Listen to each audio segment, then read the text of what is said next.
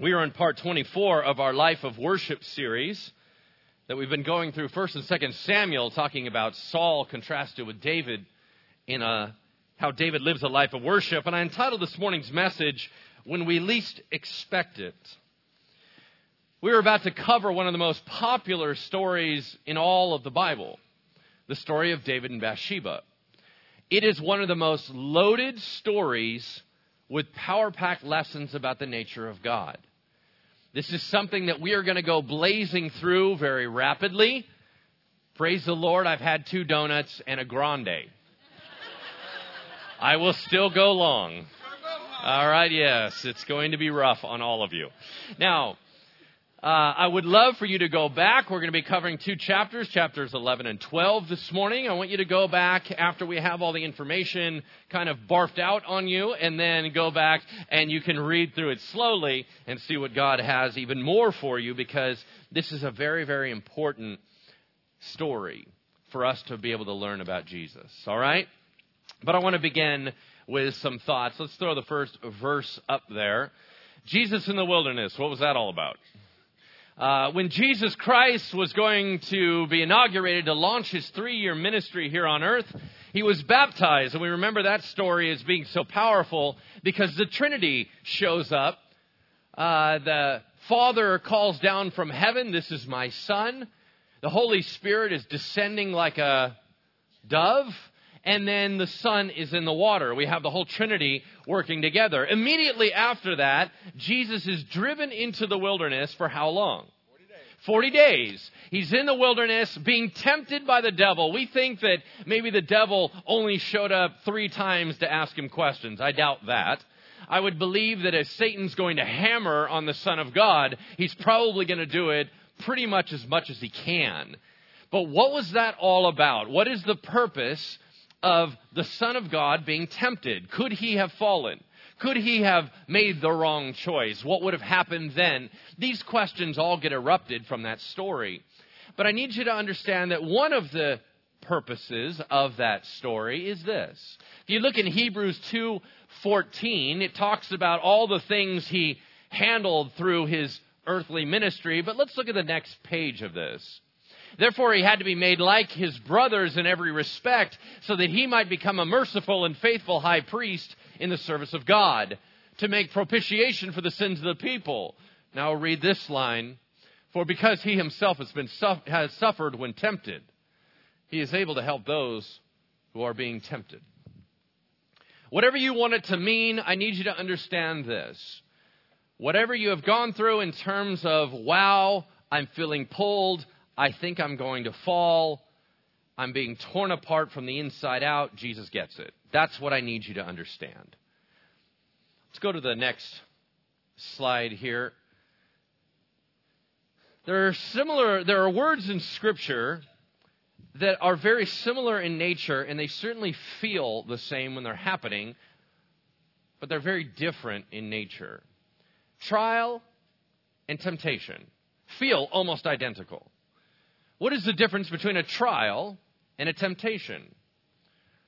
God allows trials into our life. God will send trials in our life, but God will not tempt.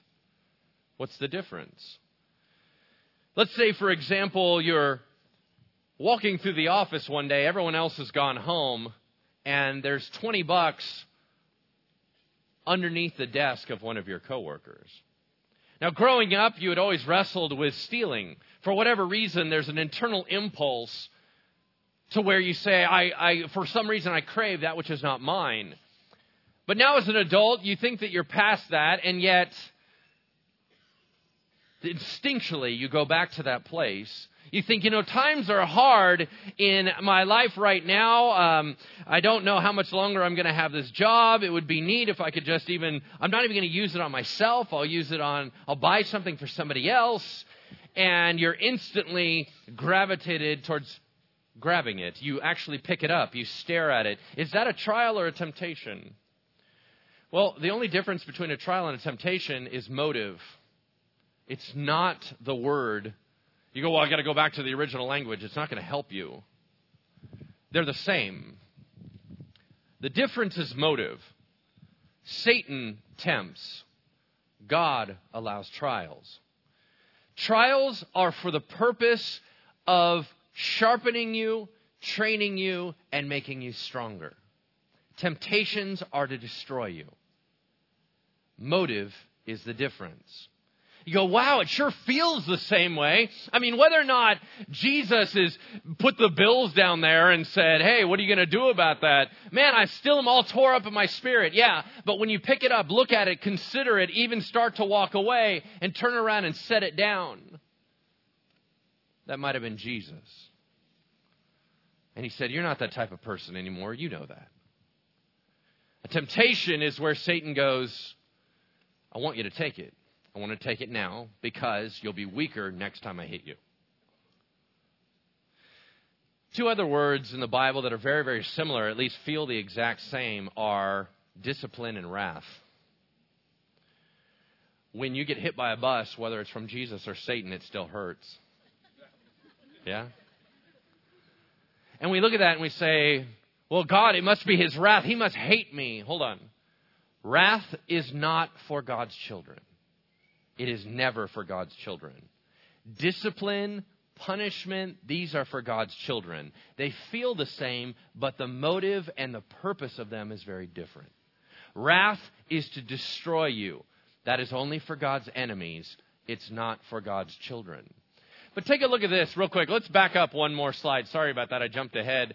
It says, let no one say when he is tempted, I'm being tempted by God, for God cannot be tempted with evil, and he himself tempts no one. But each person is tempted when he is lured and enticed by his own desire. Then desire, when it is conceived, gives birth to sin. And sin, when it is fully grown, brings forth death. Let's fire to the next one. So what's God going to do about it? We are very clear that the enemy is smarter than us, yes? I'm a mere human being. Granted, I'm very good at examining human nature. It's part of God's gifting in me. And I have the ability that I can scan you and read you very quickly. And I can know instantaneously how to tempt you. I would know what your weakness is. I would know where to play that. I know how human nature will work off another thing. And I, as a regular human being, know how to lead you astray. How much more does the enemy know? The enemy has examined you since the moment of your conception and knows all your weak points. It's an unfair fight. You're going to lose in a temptation unless God does something about it. Because really, he can just pick you off. The enemy can just pick you off anytime that he wants, unless God is going to do something. But God has done something. It's interesting, if you look, it says, therefore, third line down, therefore let anyone who thinks that he stands take heed lest he fall. First of all, can we please not be moronic enough to believe that you're outside of temptation? Okay, nobody should be that stupid. All right? We really need to own up and be honest about the fact that no matter who you are, no matter how old you are, no matter what gender you are, no matter where you're at in your spiritual growth, you can be tempted. And if it isn't happening right now, it happened yesterday. If it didn't happen yesterday, it's going to happen tomorrow. All right? Therefore, lest anyone who thinks he stands take heed lest he fall. And then the next phrase, no temptation has overtaken you that is not common to man. One of Satan's best tricks is to say, you're the psycho pervert and nobody else is like you. That is not correct. As a matter of fact, whatever you're going through, it is likely that a large group of us know exactly what you're going through. I know you think it's just you and you're embarrassed and so you hide everything. Nobody else has problems with this. Nobody else has this issue. Nobody else has this addiction. That's a lie from the pit of hell. Yes, other people do. And yes, we're all surrounding you. So no, you're not alone. Look at the next one. But God is faithful. He will not let you be tempted beyond your ability, but with the temptation, he will also provide the way of escape, that you may be able to endure it. You know, I don't get that one. That's kind of frustrating. What do you mean he gives the way of escape with temptation? Well, I don't know. Peter had to deal with this directly. Jesus turned and looked at him and he said, Peter, Satan has asked to sift you like wheat. Do you remember that story? You would assume that Peter's next response is, well, you punched him in the face, right? What does Jesus say? I've prayed for you. What do you mean you prayed for me? Why didn't you take away the temptation? Look at it. But with the temptation, he will provide the way of escape. Why? Because temptations are usable. He's not going to take it away out of your life. He's going to provide a wide open door for you to walk out of. We get into places in our lives and we say, Lord, there's no way I can stand up against this temptation. Now, Lord, there's nothing I can do but fall. And then the Holy Spirit reminds you that as you are now in the room where you cannot escape from, you have passed 13 wide open doors all the way down the hallway. Yes, if you consistently reject the Holy Spirit's leading, and if you consistently demonstrate, Lord, I don't want a way out, then at some point, you're probably not going to get out. But make no mistake, God is not just going to allow the enemy to pick you off. He will always provide a way to step out of it. God is not interested in watching you be destroyed. The fill in the blank on the sheet in front of you is this. No one is immune to temptation, only provided for. No one is immune to temptation, only provided for. I am very clear that I am subject to temptation. It happens on a consistent basis, and what it has revealed in me is that I have large gaps in my integrity. That's embarrassing. It's humiliating. And I understand my desire and love for the Lord wanes at certain times. There are scenarios that can happen in my life that if I get involved in that scenario, I'm not going to make it out alive.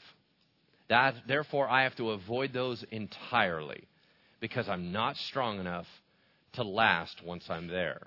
So I spend a lot of my life walking around certain things because everyone else feels they're tough enough to walk through them. I'm quite aware that I can't handle it. I'm just not that strong.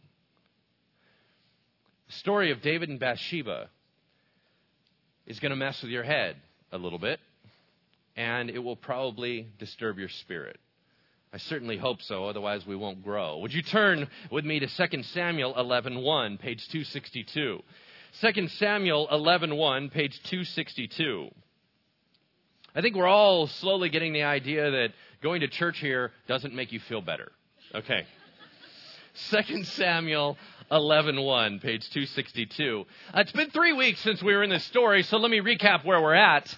The last time we were in this story with David, David was trying to console a guy of the Ammonite kingdom. A new king had risen up because the first king had passed away, his dad. David sends his condolences. This new king gets bad information, thinks David's trying to take over his kingdom, and he embarrasses his messengers. Do you remember that? He cut off their clothes so they had to go home naked, and that was embarrassing and humiliating. David gets irritated, sends Israel's warriors after them. The Ammonites panic. They hire tens of thousands of mercenaries from the Syrian Empire. They come together, and Israel clashes head to head. Joab, David's special forces lead, grabs his brother Abishai, who is his best partner in fighting in battle. Joab says, I'll take the Syrians, you take the Ammonites, and the war commences. Joab devastates the Syrians, so they don't want to help the Ammonites anymore, and helps his brother Abishai. They chase the Ammonites back across the river, and they all hold up into their big, mighty fortress city of Rabbah. And then they call it for the winter and go, we'll come back and get you and finish the job later. That's where our story begins. 2 Samuel 11:1, David is approximately 50 years old at the time we begin this story. So some of you gentlemen are around that age. You will have a special connection in here to be able to say, how would I handle this situation as well? In the spring of the year, the time when kings go out to battle, David sent Joab and his servants with him and all Israel, and they ravaged the Ammonites and besieged Rabbah. But David remained at Jerusalem. I think this story is more real and more applicable than we pretend. Let's pray. Heavenly Father, would you open up our eyes to see what you want us to see? That our hearts would be open for your training. That, Lord, there are those of us right now, Lord, that are living underground lives, secret lives, and we think no one sees. But Father, you see, and you're the only one that matters. Lord, would you lead us to righteousness? Because we're not going to go there by ourselves. In Jesus' name we pray. Amen. In the spring of the year, approximately May, April-ish time frame, the time when the kings go out to battle, why would they do it that time? Because the rain ceased, the winter stopped, and new food is growing out. So when you march a massive army, it's difficult to take all the supplies up front.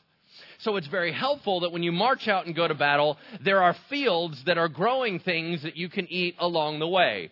Because Israel fought every year, all the time, they did it in cycles and seasons. All the nations around had an agreement.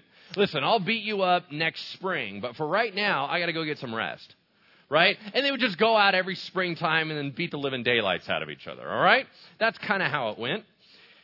David sent Joab, his big dog, and his servants with him and all the warriors of Israel. And they ravaged the Ammonites, beat them right back again into their little capital. And then they besieged Rabbah. Sieging is what? It's a very common war concept. You surround the city, you cut off all their supplies, starve them out so they have to open the door and fight you. That's the whole point of a siege. It can last anywhere from a week to years. Right? There's many battles that have been done, and it takes 5 or more years to starve out their supplies. But that's kind of what you do, so it takes a really, really long time. That's what they're doing here. But David remained at Jerusalem. Now, all these men's groups, if you've ever been around men's groups and they taught on this story, everybody makes a huge deal about David staying at home. David should have never stayed at home. He should have been in the field, and I don't know. I don't know if that's true. Because, quite frankly, he received counsel from his leaders, don't go out to battle anymore, because if you die, we're lost. I need you safe where you're at. I don't know if that's really that big of a deal. The only thing that would maybe indicate is there's some suggestion in Scripture that the Ark of God is out there. Now, if God's out fighting the battle and you're hanging out back here, you're going to get in trouble. If that's true, I understand. But David may have had completely legitimate reasons for not going to war that season. He is now 50 years old, and as much as he's super tough and can still do things, you're going to find out he's going to go out to battle here in a moment. He took a break. Is he allowed to take a break? I can tell you this. Satan can nail you in the field or at home. I don't think he needs you to be in any particular place to not destroy you. All right? So I don't know if we want to make too much of that.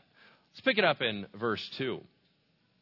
It happened late one afternoon when David arose from his couch and was walking on the roof of the king's house. All right, we're not going to understand this unless we get to some maps. Let's go ahead and bring up the maps. Give you an idea, this is the world at the time. This is pretty much all they knew. This is the Mediterranean Sea. Let's back up one more. Back up one more. This is Italy. Remember the little boot of Italy? This is Turkey. This is Egypt, where all the unrest was happening just recently in our world. And this is Jerusalem. So we're going into the Middle East right here. Let's zoom in. Right here, we are very familiar with this map. We're going to be zooming in right here to Jerusalem. The Jerusalem that we know today is not the city of David. This is the city of David. I've told you that a number of times. The modern-day Jerusalem is on Mount Moriah. That's way up here. This is a small peninsula that had valleys all the way around it. This is where David had his palace and what he called Jerusalem. His palace would have been on the very top. It is terraced down, which means it's a stepladder down. So his house was highest. Right? And that only makes sense that if you're going to look over your kingdom, if you're going to look over your city, you want to be able to see all of it at one time. If there's enemies advancing, you have all your guards up at the top and they can watch what's happening. Now, let me just ask you this quick question. Who do you think lives around the White House? Is it just like, wow, there's a place for rent? I'd love to just go hang out there. Can you just go rent a place right next? No, you cannot. In this area, probably the people that are most close to the palace are probably important people. Can we agree with that? All right. What you're going to find out is that's a big deal in this story. how this went down is a little more complicated than maybe you've read before. We'll leave that slide up for you to stare at. It happened late one afternoon when David arose from his couch. Whether he was going to bed for the night, probably not. That would have been a bed. His couch he was reclining on, whether he was talking with some of his counselors, or whether or not he was going over plans, or whether or not he was watching TV, I don't know. But he gets up and he wants to stretch his legs, and like every other Middle Eastern house at the time, the roofs were flat, a little hot inside. Let's go out for the cool air. So we're going to go get some fresh air. He was walking on the roof of the king's house, and he saw from the roof a woman bathing. Why was she bathing outside? Is that common? Is it for women to always have their baths outside? And if she has her bath outside and she's that close, that's a little odd. Because I don't think David's the only one that walks on his roof. I would venture to say soldiers do as well. Why is she bathing outside? This is not a regular bath.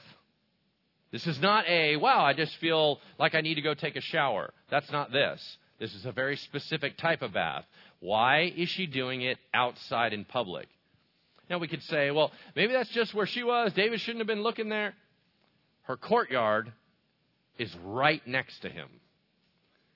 And everybody else can see it as well. What was she thinking? You're going to find out that Bathsheba later on in the story is a bit more crafty and wise than you might imagine. She's not an ignorant little girl. Does that mean she's guilty about it? I don't know. That's between her and the Lord. The Bible is silent on the issue. But what's intriguing about it is the bath and the nature of the bath. Let's keep moving on. And the woman was very beautiful. There are two common words in the original language in Hebrew that talk about women being beautiful. The more common one is the one that says beautiful kind of inside and out. That a woman, and it's probably the more healthy one, right? This is the idea that, wow, she's really done a wonderful job with doing the best with what she has, but really her spirit is coming right through her, and she's just a beautiful woman. It's almost more about the insides than the outsides. That's not this word. This word means she's hot. That's it. It's got nothing to do with any characters, got nothing to do with anything else. This is straight up, wow, she could be completely vacant inside. I have no idea. Doesn't really matter right now. That's this word. Now the woman was very beautiful, and David sent and inquired about the woman. Now that's intriguing because we've just made a quantum leap. We went from, wow, I didn't expect to see that. I'm all right with it. However, I'm going to keep staring for a moment. It went from, what do I do with this, to premeditated plan. We've now shifted because now he's ready to go do something about it. And he's going to involve other people. What's he thinking? Hey, can you go check that girl out for me? When you involve that, don't you think that that's somehow going to come back and somewhat mess with you? Now, at this point, he doesn't know who she is. He's busy with handling a lot of other stuff, doesn't even know who she is, even though she lives near him. He's about to find out who she is, and he's going to find out he knows her very well. But at this point, he doesn't know who she is, and as the king, he's been really, really busy. He's been doing a lot of stuff, and after all, the king can do whatever he wants, right? He looks over and he sees this gal and he says, I need to find out more info about her. Maybe I can grab her as another one of my wives. All right. David sent and inquired about the woman, and one of the people he asked said, is not this Bathsheba, the daughter of Eliam? Now this is the part I've always missed in the story. Who's Eliam? And that's her dad. Do you realize that he's listed in the Bible? He's one of David's fighting men. His mighty men, his special forces. He's at war right now. Do you remember that David's mighty men are listed out, and they're not normal guys? Remember, we've spent a lot of time talking about these guys? They're the hoorah guys. Remember we talked about that? Everybody remember those? These are the guys that go down to a pit on a snowy day and kill a lion with their bare hands. These are the guys who it's 1 against 300 and they kill them all. These are very, very tough men. they are very select. Not many people get their names written down in history. But David's mighty men did. They're named one after the other and talk about how great they are. This is one of those. One of David's somewhat not only special forces, but likely personal bodyguards. Doesn't mean he knows them by name. It means they have risked their life for him. That's her dad. Who's her grandfather? He's listed as well. Her grandfather is David's favorite advisor, the counselor in the palace. David can look down the hallway and know down in that wing is her granddad. Interesting. This is not a random girl. You don't live next to the palace without being tied in. This girl's heavily tied into the family. For him to follow through on what he's about to do is intriguing because he knows all the characters around her. Who is her husband? Look at the next line. It says, the daughter of Eliam, the wife of Uriah the what? The Hittite. Is he also named? Yes. He is another one of David's mighty men. Another one of the special forces guys. Which means he's currently on the field fighting alongside his father-in-law. They are all part of this crew. Both of them are named by name in Scripture under the listing of David's best guys. Does that make the story worse? It does for me. This is not random. But it says that he's a Hittite. It doesn't say he's an Israelite. How did he get in? Because remember when David was amassing people and God was bringing them from all over? The Hittite Empire ended around 1200 BC. But there were pockets of them still around. When you became a convert to Judaism and you gave your life over, many times your name was changed. Uriah took on a Hebrew name. His name actually means, the Lord is my light. He was so enamored with Yahweh and so wanted to be a part of what the Jewish people were doing as he changed his identity. He's a real good guy. So David sent messengers and took her. And she came to him. Understand, this is not a clubber, put her over your shoulder, take her back. This is she willingly was a part of this. They're going to have a rendezvous. They're going to have a one-night stand. This is going to be fun and passionate and exciting, right? Well, David sent messengers, took her, she came to him, and he lay with her. We all clear? That's sex. Fantastic. Look at the next line. Now, she had been purifying herself from her uncleanness.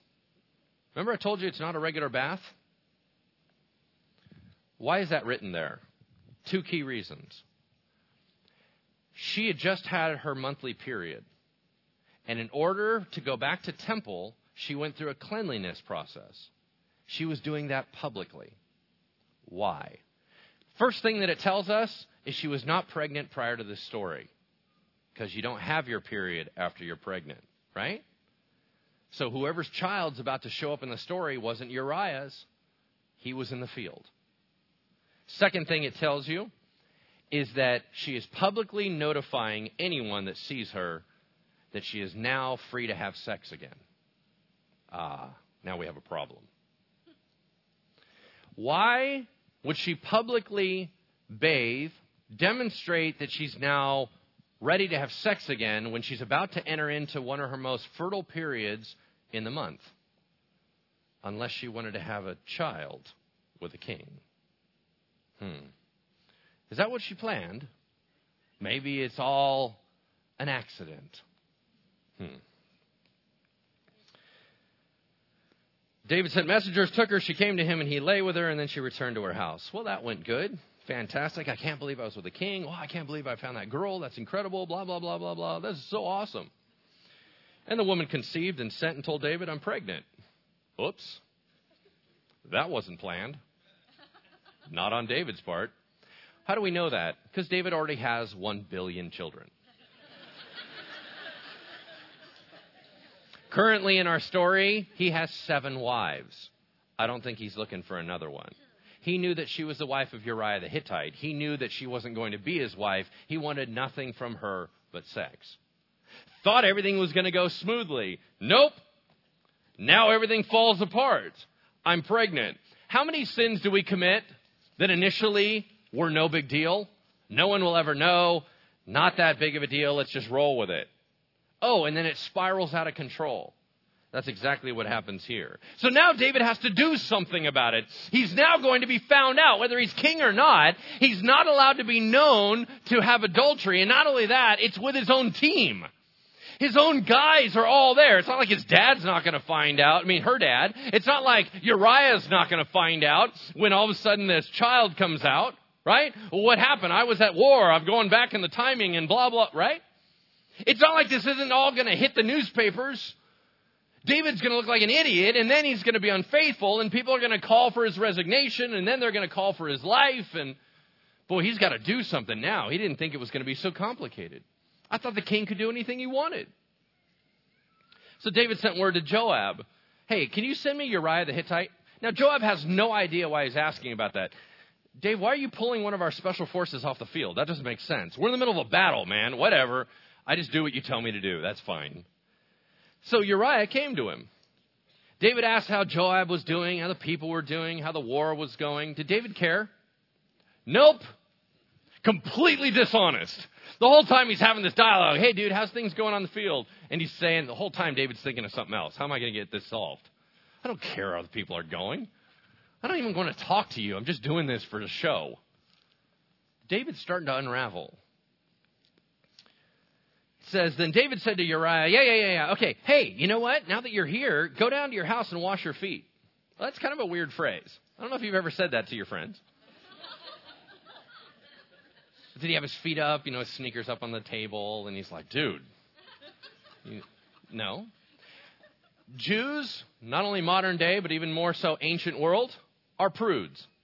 Very prudish about how they talk. You know what this says? Hey, dude, you need to go home and have sex with your wife. Why? Because the last time you wash your feet is right before bed. He goes, go home and go get in bed with your wife. Pretty blatant. What's he saying? He's saying, hey, man, you got some R&R time. Get back here. You might want to go home. It's been a tough season, blah, blah. Why don't you go have sex? Why does David want him to have sex with his wife? To cover up, right? Because now Uriah's going to have to go, well, that's funny because even though I was at war, there was that time when I came home on leave, and maybe that's the time you got pregnant. Well, that's cool. We now have a child. Looks like David. That's weird. Maybe it's just because we're friends. Uriah went out of the king's house, and there followed him a present from the king. I got a great date. You guys just, hey, servants, go ahead and bring tons of wine, bring tons of food, right? He's trying to liquor up the whole scenario, right? This is going to be awesome. But Uriah slept at the door of the king's house with all the servants of his lord and didn't go down to his house. And when they told David, hey, Dave, Uriah didn't go down to his house, David said to Uriah, haven't you just come in from a long journey? Why didn't you go down to your house? Uriah said to David, wait, the ark of God, Israel, Judah, all dwell in booths. They're all in tents, uncomfortable right now. My lord Joab, my boss, whom I follow very closely, the servants of my lord, all my other buddies in special forces and regular warriors, they are all camping out in the open field. What? Shall I go to my house, eat, drink, have sex with my wife? As you live and as your soul lives, I wouldn't do such a thing. I mean, Dave, you wouldn't do that, right?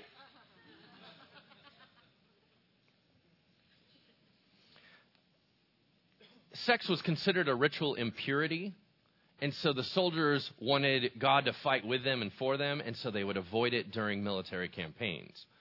So he was not only that part of it, but he was saying, listen, all my other men are uncomfortable. As a good leader, I can't just suddenly be comfortable when they're not. That doesn't feel right to me.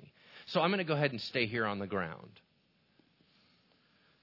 David said to Uriah, all right, how about remain here today? Tomorrow I'll send you back. So Uriah remained in Jerusalem that day and the next. And David invited him, and he ate in his presence and drank so much that he made him drunk.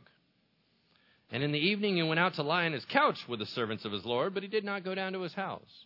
What was David trying to do?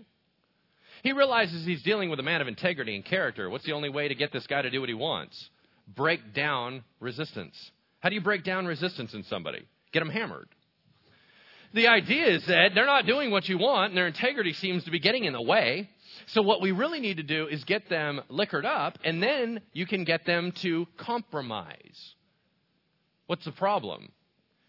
Uriah's integrity is so strong and deep that no matter how hammered he is, you can't shake it. Warren Wiersbe said one of my favorite quotes ever. He said, Uriah was a better man drunk than David was sober. Wow. Ouch. In the morning, David wrote a letter to Joab and sent it by the hand of Uriah. In the letter he wrote, set Uriah in the forefront of the hardest fighting and draw back from him so he may be struck down and die. The only thing more insulting than having a price put on your head is you're the one that carries the message. He asked you to hand it to him. Hey, can you hand this to him? He knows full well that the man's integrity is not going to open the message. He takes advantage of that, has him take it to the field, and he is to die. Joab was besieging the city. He assigned Uriah to the place where he knew there were valiant men, meaning the hardest fighting place, the best of the special forces. And the men of the city came out and fought with Joab, and some of the servants of David among the people fell. Wait, what did we just read? And some of David's best guys died. Oh, and Uriah the Hittite also died. How many people have to die to cover up David's sin? It wasn't just Uriah. Now, I want you to think about what Joab's thinking. Joab's out there going, I'm in the middle of a war. You pull one of my guys off the field. You send him back, put a hit on his head. Now you have me send him in with other special teams, and they're all going to get slaughtered. Dude, I don't know what you're doing. I don't get it. I understand I'm a man that's under authority. I do what I'm told to do, but I don't understand what's going to happen here. You're not explaining anything to me. But Joab obeys without understanding. Funny, David doesn't. Interesting. Then Joab sent and told David all the news about the fighting. And remember, he doesn't know why. So he instructed the messenger, when you finish telling all the news about the fighting to the king, then if the king's anger rises, he's assuming that David's going to get irritated that a bunch of people just died. If he says to you, why'd you go so near the city to fight? Did you not know they would shoot from the wall? Meaning, Joab, you're better than that. Why would you do that? That was a dumb plan. Bad strategy. Who killed Gideon's son Abimelech, the son of Gideon, even though it says Jerubasheth? Did not a woman cast an upper millstone on him from the wall, so he died at Thebez? Meaning he's reflecting on Judges 9 and saying, somebody already died from such a stupid strategy. Why would you do that? Why'd you go so near the wall? Then I want you to tell him, messenger, your servant Uriah the Hittite is dead also. That'll help him. So the messenger went and came and told David all Joab had sent him to tell. And the messenger said to David, hey, man, the men gained an advantage over us. They came out against us in the field. We drove them back to the entrance of the gate. Then the archers started shooting at your servants from the wall. Some of the king's servants are dead. I need you to know that. And your servant Uriah the Hittite is dead also. David says to the messenger, hey, I want you to get this message back to Joab. Super important. Hey, don't let it trouble you, man. Sword devours now one, now another. You know, these things happen. Strengthen your attack against a city. Overthrow it. Just encourage him. What a jerk. When the wife of Uriah heard that Uriah, her husband, was dead, she lamented over her husband. That is a public 7-day-long mourning. Why? Did she really lament him? Probably. I don't think she had in mind for her husband to die. She didn't know about the plan of David. She didn't understand any of this stuff. David just went and slaughtered her family. Understand, her father is already in danger in the field. She's probably worried about him, knows that her husband is there too. She is unfaithful. What is she thinking? When the mourning was over, David sent and brought her to his house, and she became his wife and bore him a son. Number 8 on the list. Number 8th wife. Why did he take her so quickly to be his wife? Because that covers up and he can say, well, the child was just premature. She's been my wife. You know, we had a kid right out of the gate. You know, it just happens sometimes. Right here, I'm going to suggest that David and Bathsheba think it's over. You know what? That was really messy. That's not what we planned, but it's over. and nobody needs to know. It's just our little secret. What's the problem with that? Look at the next line. But the thing that David had done displeased the Lord. You sure it's dead and gone? You sure it's hidden? Nope. Doesn't matter what people see. It matters what God sees. And God was very clear on what just went down. And the Lord sent Nathan to David. He came and he said to him, now approximately this is 9 months later. David's been sitting and assuming that it's been gone for months. David's moved on to other stuff. But God didn't forget. Hey, Dave, I got to tell you something about what's going on in the kingdom. All right, what's up? There were two men in a certain city. One was rich, the other was poor. The rich man had very many flocks and herds, but the poor man had nothing but one little ewe lamb, which he had bought with his own money. He brought it up. It grew up with him, with his kids. He used to eat out of his own bowl, drink from his own cup, lie in his arms. It was like a daughter to him. Now, there came a traveler to the rich man who he worked for, and he was unwilling to take one of his own flock or herd to prepare for the guest who had come to him. So he took the poor man's lamb, slaughtered it, and prepared it for the man who had come to him. He knew that would tick David off. David is all about justice, right? David is still the man after God's own heart. David's anger was greatly kindled against the man, and he said to Nathan, as the Lord lives, the man who has done this deserves to die. And he shall restore the lamb fourfold. That is Exodus 22 law. If you steal somebody's stuff, you repay it fourfold. Because he did this thing and because he had no pity. Well, that was an interesting response. Are we all clear on what the story means? Can I point out the obvious? Rich guy David, poor guy Uriah. Completely hurts him, kills him. Yeah? All right. Here's the rundown of offenses from God's perspective. Number one, David, you were rich and greedy. Number two, Uriah worked for his stuff. You were handed it. Number three, his wife was precious and you stomped on Uriah's heart. Number four, you just said you deserve to die. Number five, you had no pity. Number six, you despised God and your selfishness. And number seven, you killed one of my men with an enemy sword. So what's that cost? Those are the offenses. How much is he going to have to pay for that? Well, look at the next line. Nathan said to David, you're that man. You're the guy in the story, David. You just cast judgment on yourself. Thus says the Lord, the God of Israel, I anointed you king over Israel. I delivered you out of the hand of Saul. I gave you your master's house. I gave you your master's wives into your arms. And I gave you the house of Israel. I gave you the house of Judah. And if this were too little, I would add to you as much more. Okay, here's where things need to blow up in our minds. Let that soak into your theology for a second. What is the heart of God to bless David? It's extraordinary. Why? I've given you everything. David now has 7 wives, now 8 wives, right? He had 7. He has all the blessings of the children that he had always wanted. He has the kingdom. He has everything laid out on a silver platter before him. And God said, if that wasn't enough, I would have kept blessing you that much more. Does God have a heart to bless the children of his heart? Yes. Does God want David to have joy? Yes. Is God constantly moving on David's behalf? Yes. Then what's the problem? David stepped outside of the blessing of God and went and grabbed something illegitimately. And God said, that's not how it goes. You don't do that. I was blessing you. Why are you jumping outside of my will to get what you think you want? Are you telling me that I'm a bad provider? Are you telling me that all this doesn't matter to you?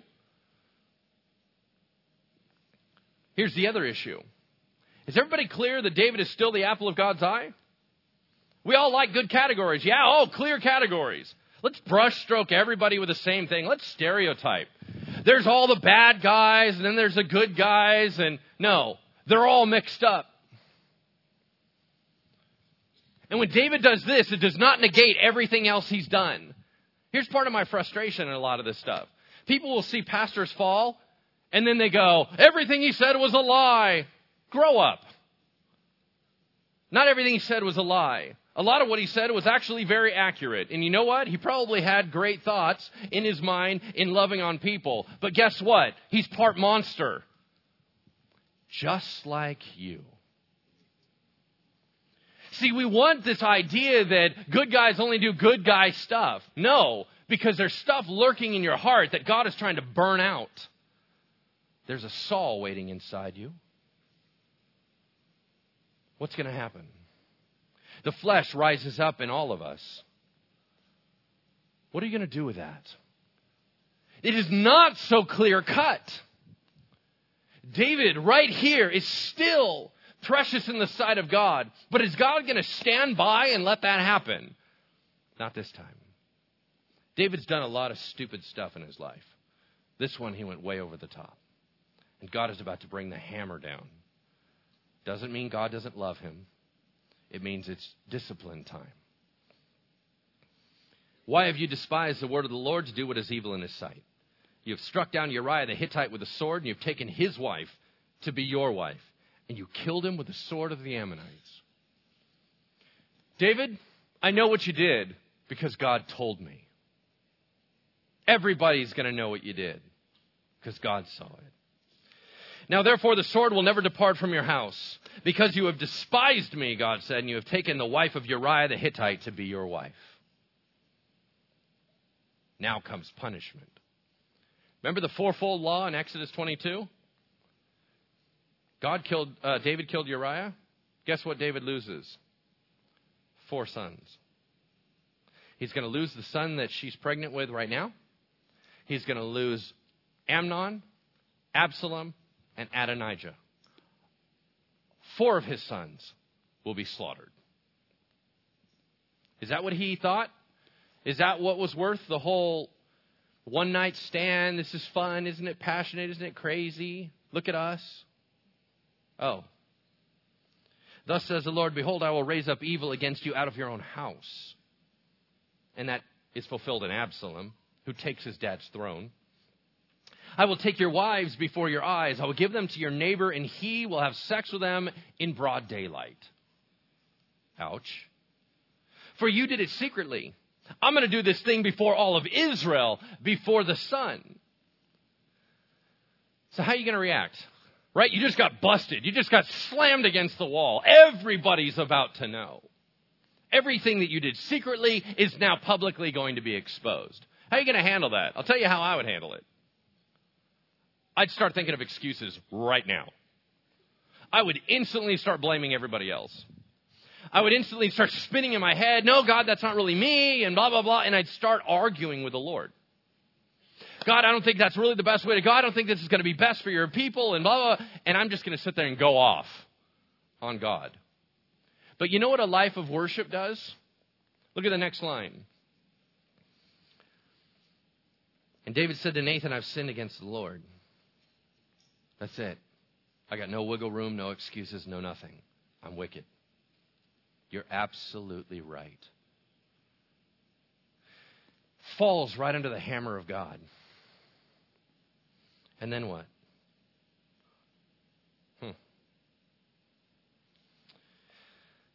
The Lord has put away your sin. You shall not die. It almost as if Nathan is saying, if you would have tried to play excuses with me, you'd have been dead before dawn. Don't sit there and play games with me. Own up to it. What'd you do? I sinned. I was wrong. All right. Now we can work with that. You will not die. Nevertheless, because by this deed you have utterly scorned the Lord, the child who was born to you shall die. And Nathan walks out. And the Lord afflicted the child that Uriah's wife bore to David, and he became sick. David therefore sought God on behalf of the child, and David fasted and went in and lay all night on the ground. And the elders of his house stood beside him to raise him from the ground, but he would not, nor did he eat food with them. On the 7th day the child died. And the servants of David were afraid to tell him the child was dead, for they said, behold, while the child was yet alive, we spoke to him and he wouldn't listen to us. How can we tell him the child's dead? He may do himself some harm. David is still the soft guy. He's on suicide watch. Because he can't handle what just happened. He knows that this child will die, and it's directly related to him. He's still the shepherd of Israel. He's still a good man. despite the wicked that he's done. But when David saw the servants whispering together, David understood the child was dead. And David said to his servants, "Is the child dead?" They said, "Yeah, he is, David." David arose from the earth, washed and anointed himself, changed his clothes, and went into the house of the Lord and worshiped. Then he went home. Is that how you're going to handle it? You're exposed. You're embarrassed. God slams you with consequence. You're devastated and destroyed. What are you going to do? You going to seek God's face? We have a hard enough time worshiping when things are okay. You going to lay there forever? Is that what you're going to do? Because David got up, changed his clothes, and moved on. Why? Because God said it was time. Are you going to play the victim mentality for the rest of your life? Oh, I'm no good to God. Look at all the bad things I've done. Oh, I can't ever go in ministry. I'm just going to have to sit around and do nothing. Really? How about getting up? When God says you're clean, you're clean. Quit telling him different. God knows what's right. When God gives you the authorization, get off your face, stand up, wash your clothes, get back to worship, and get back to living. That's a tough one, yeah? His servant said to him, "I don't understand what you did, David. You fasted and wept for the child when he was alive, but now the child's dead. What, you got up and ate food?" David said, and I want you to lock this into your prayer theology. "While the child was alive, I fasted and wept, for I said, I don't know, who knows whether the Lord will be gracious to me that the child may live." I don't know, you guys. I prayed and prayed and prayed. God said he would die, but I thought, you know what? What if there's some possibility that God would change his mind? But now that he's dead, why do I need to fast anymore? What, am I going to bring him back up to me? No. I'm going to go to him. I'll die, but he's not coming back to me. Then David comforted his wife Bathsheba and went in to her and lay with her, and she bore him a son, and he called his name Peace, or Solomon. What's intriguing is that in 1 Chronicles 3:5, it says that Bathsheba bore David 4 sons, and Solomon's listed 4th.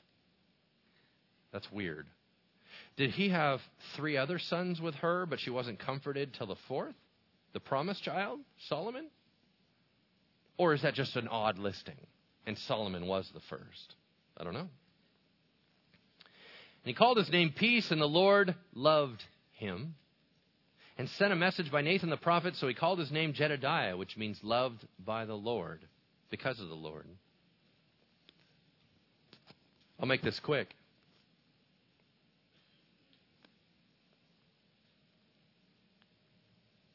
Why did God use Solomon to bring about the Messiah? It's through his lineage that Jesus Christ comes. David had how many wives? 8. Could have used any of those but Michal to have the next heir to the throne. Could have used any of his billion children. Yeah? Didn't. Used Solomon. Why? Because she came through Bathsheba. Why? Because it was a sinful, horrible situation that was restored. God's trying to tell you a point. Why does God involve Ruth the Moabitess into the lineage of Jesus? Because he wants to show you outsiders can come in too. Why does he use situations of rape in the lineage of Jesus Christ? Because God can redeem anything. Why does he use Rahab, the prostitute, in the lineage of Jesus? Because he's trying to shout a point. The point is this: I am God and I restore.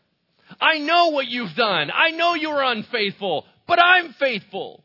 And I know what I bring about. I know what is restorative. I know how to change worlds. I know how to change lives. Don't you dare tell me what I can and cannot do. For if I bring about the restoration in your life and I bring about the redemption of that horrible situation, I want to demonstrate my graciousness and my mercy to you. Don't you tell me the Old Testament is full of judgment. The Old Testament is full of mercy and grace. Now Joab fought against Rabbah. The Ammonites took the royal city, and Joab sent messengers to David and said, I've fought against Rabbah. Moreover, I've taken the water supply. Now gather the rest of the people together and encamp against the city and take it, lest I take the city and it's going to be called by my name. So David gathered all the people together, went to Rabbah, fought against it, and took it. He took the crown of their king from his head, and the weight of it was 75 pounds. That's a pretty hardcore crown. In it was a precious stone, and it was placed on David's head, apparently for a very short amount of time. And he brought out the spoil of the city, a very great amount, and he brought out the people who were with it and set them to labor with saws and iron picks and iron axes and made them toil at the brick kilns. Thus he did to all the cities of the Ammonites, and David and the people returned to Jerusalem. Why do we have that end to the story? Because it's a sign that God was back with David. There you go, that's it. Oh, look, and now he's successful again. The restoration has happened. Can we move on, please? Come on, David, get out there. Get in battle again. Let's go. Let's go. Let's go. We can do this. Here's the close of the whole message. This can happen to any one of us. It's happening to some of us right now. You're not immune.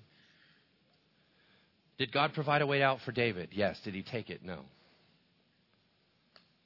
Sometimes you're going to take it and sometimes you're not. The times when you're not, God may forgive you, but there's still consequences. Just because you're forgiven doesn't mean they go away. But does God have a heart to restore you? Yes. It is his heart for you. Amen? Let's close in prayer. Heavenly Father, thank you for this morning. Lord, what a beautiful message of mercy and grace. Father, we have become as wicked as David in our hearts, though we have not had opportunity to carry it out as often. But Lord, through David, you have shown us your heart. We love you and we worship you. In Jesus' name.